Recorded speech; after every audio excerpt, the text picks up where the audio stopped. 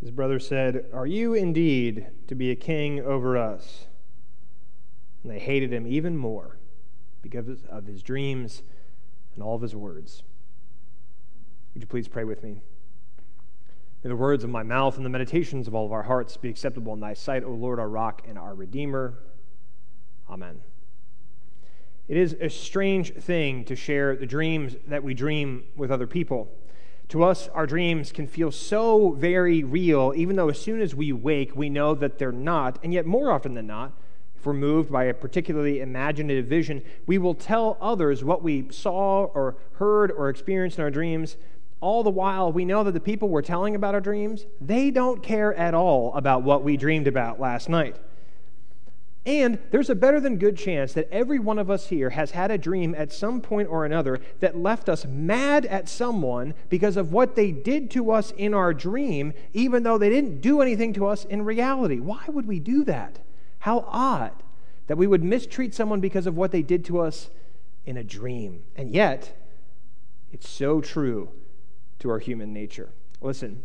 Israel settles in the land of his father Isaac, and contrary to the controversial beginnings of his life, he grows to have a large and prosperous family. Among his many children, Joseph is his favorite. And Joseph was a dreamer.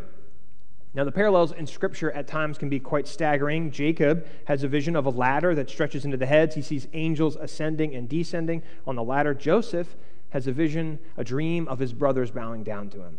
Jacob's story culminates in his reconciliation with his brother Esau. Joseph's tale concludes with his brothers as well. And yet these two figures could not be more different. Jacob is selfish. Joseph is kind. Jacob runs away from all of his problems. Joseph walks right into them. Jacob throws his life away, and Joseph himself is the one who is thrown away. Joseph, the baby of the family, he dreams of these sheaves in a field bowing down to him. He has visions of his family relying on him for their own deliverance. And it would be enough to just have those dreams. But he gets it in his thick skull. I need to tell my brothers about what I dreamed. And his brothers already despise him. That's the word Scripture used. They despise him because their father loves him most of all and even gets inexplicably leave. Scripture kind of thinks that maybe he'll come back later to try to save his brothers, or to save his brother in the whole. But the remaining brothers, they see a caravan coming toward them on the horizon, and they get an idea. Let's not leave him in the pit. Let's sell him into slavery.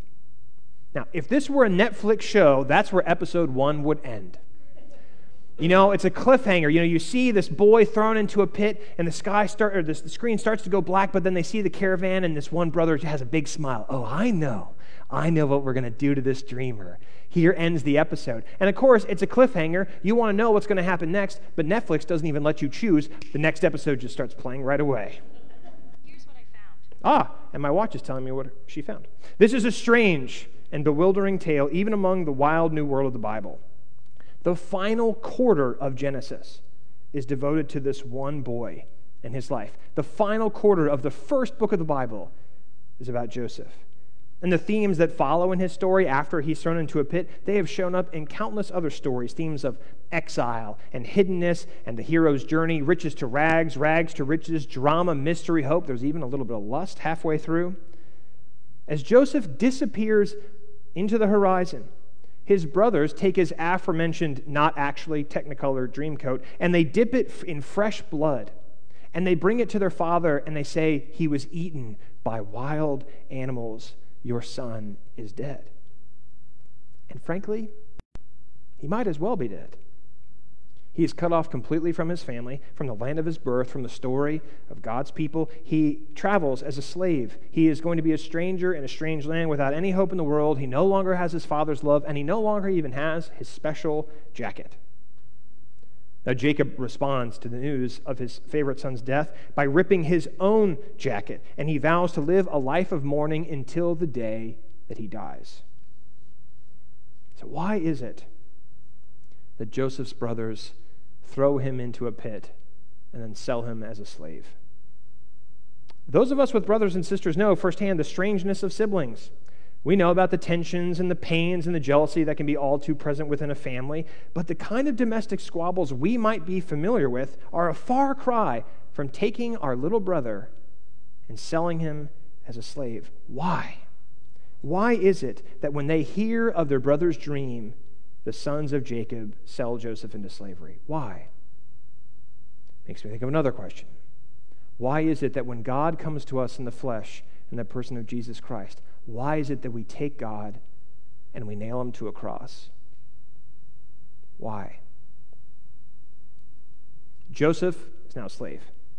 He is sold to the captain of Pharaoh's guard in Egypt, a man named Potiphar. A truly wild narrative ensues that is rated R, probably NC-17. Can't really tell that part of the story from the pulpit. But for the sake of today, it's enough to know that his time there ends with his arrest and him being thrown in jail. And it comes to pass that while he's in prison in Egypt as a slave, Pharaoh has a set of experiences that require someone who can interpret dreams. Now, this dreamer of dreams, from the shackles of slavery and imprisonment, he has earned for himself a reputation of helping to interpret people's dreams, and he is called before Pharaoh's throne. Pharaoh shares with him, I have this dream. There are 7 skinny cows, and they keep eating 7 fat cows, but they themselves don't get any bigger. And there are 7 corn stalks, and they keep eating these 7 corn stalks that are withered, but they don't get any bigger. Joseph, slave of mine, what does it all mean? And to his credit, the dreamer tells Pharaoh that Egypt will have 7 good years of harvest, and they will have 7 years of famine. That if Pharaoh were smart, he would find someone who could be organized to store up all the surplus for 7 years and save it so that for the following 7 years, it could be redistributed to everybody in their need. If only you had someone, Pharaoh, who could do that job for you. And you know who Pharaoh picks to do the job?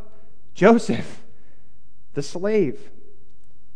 In just a few short verses, this dreamer from slavery is freed. He is given a wife, and he is given total authority in Egypt. And when the time comes, his interpretation is proven correct, and he is the one who saves Egypt. This dreamer of dreams. Now, again, if this were a Netflix series, this is where it would end. This would be the conclusion.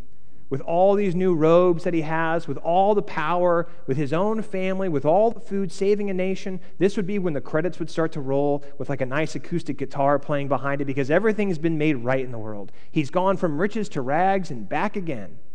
The story of redemption. But God has another ending in store. The famine in Egypt is so bad that it's also affecting the surrounding nations, so much so that Joseph's family is stuck in destitution. They are in need of salvation. The brothers who had abandoned him are commanded by their father to seek out help in a foreign land. They travel to Egypt and they beg for food from their brother, but they don't recognize him. It's been a long time since they threw him in that pit and sold him as a slave. They don't recognize him. And not only do they approach him and beg for his compassion, they literally bow down to him. And his dream has come true. Now, there's great tension in the ensuing narrative with Joseph. He goes back and forth. He is upset. He is hurt. He is pained. He does not know what to do to these brothers who had betrayed him. There's these requests that are made back and forth, and it all culminates in this moment in which Scripture says Joseph could no longer control himself, and he tells them the truth. I am your brother, the one you sold as a slave. He weeps so loudly in the moment that Scripture says everyone in the entire palace could hear him cry, and his brothers are terrified. Rightly so. They deserve judgment. They're about to get it. And yet, instead of rejecting the brothers that rejected him, Joseph embraces them. He literally falls upon them and he covers them with tears and with kisses. I mean, the scene is staggering. They offer, when they find out who he really is, they offer to become slaves to him because of what they did to him. And instead, he forgives them. He loves them and he says, do not be angry with yourselves because of what you did to me. He invites them to live in Egypt where they themselves will prosper. Even Jacob travels to the strange land and the entire family is reunited and reconciled. And that's where the real ending is. Joseph does for his brothers what they don't deserve at all. They come to Egypt without a hope in the world, and the only one who can do anything for them is the one they did everything to. They offer to become slaves to the one they enslaved, and instead he gives them freedom. a freedom not only to thrive and to eat and to live, but they are freed from the shame and the guilt of everything they had done. In short, he gives them grace. Now, when I arrived at Altamont this week as the chaplain, I really didn't know what to expect. I'd heard stories about what it might be like, but I kind of went in with an open heart, and I just tried to jump in and do everything that I could to be a good chaplain. I really want to just be invited back next summer. And like I said earlier, after breakfast, we would gather for morning watch, and we would talk about Scripture, and we would pray, and we would sing, and we would dance. And during the day, I'd have chaplain times where the kids could ask any question they wanted. And every evening, we had worship, and I hiked up to the falls, and I climbed up on the catwalk, and I did all these things. And throughout the week, we had these themes. That we are the body of Christ. Every one of us has a part to play. And if we want to try to get rid of one part of the body whole body dies. We are all in this together, that we are a new beloved community. And the only way we can be a beloved community is by showing each other grace and receiving grace. And we had worship one night. I love asking this. I said, church, we use a lot of words in church, and grace is a very churchy word. I talk about grace all the time, and I don't even know if I know what the word grace means. So to all you children here at camp, what do you think the word grace means? What do you think grace means? There was a boy in the front row. He put his hand up right away. I said, what do you think grace means? He said, grace is what you have to do if you want to eat. I said, that's actually kind of true, I guess. Any other examples of what you think grace is? And one kid in the back raised his hand. He said, I don't know what grace is, but I do know it's amazing. And one of the counselors standing by the wall said, grace is loving someone even when they don't deserve it. Grace is loving someone even when they don't deserve it. And so I kept going. I said, okay, so now we kind of know what grace is, but why does God offer us grace? This love that we don't deserve. Why does God offer it to us? And Caleb Anderson, the young theologian, Caleb Anderson from our church, he raised his hand and he said, because, Pastor Taylor, God's just built different, and that's a fact. God's built different, and that's straight facts. The first night we were at camp, all the kids just they shuffled around awkwardly. Here they are, a bunch of relative strangers, and they're being forced to live in the woods for a week. I just watched this kind of awkwardness. It's like the first day of middle school. You don't know who's the cool kid, who do I want to hang out with, who's going to be kind, who's going to be mean, who's going to be a bully, all this sort of stuff. It's going on, and I'm watching it. And over the following days, I witnessed some miracles, to use one of Braylon's words while we were there. I witnessed these miracles of joy and laughter and the bonds of new friendship, but I also saw disagreements. And I saw a lot of frustrations. I heard a lot of deep sighs, and I saw more than a few hair flips as someone walked away in the other direction. But on our very last night, Thursday night, we gathered around a campfire, and I told every camper there about Jesus' last night with his friends.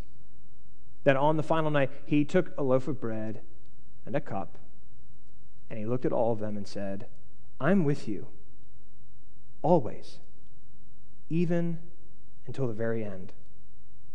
And I prayed over the bread, and I prayed over the cup, and I gave it to the unit counselors, and they broke off with their units, and they took bread, and they looked at each one of the kids, and they said, God loves you a whole lot. And each of those kids took the bread, and they dipped it in the cup, and they received Christ. Quite a few of these kids have never darkened the doors of a church in their life. And they got to have communion.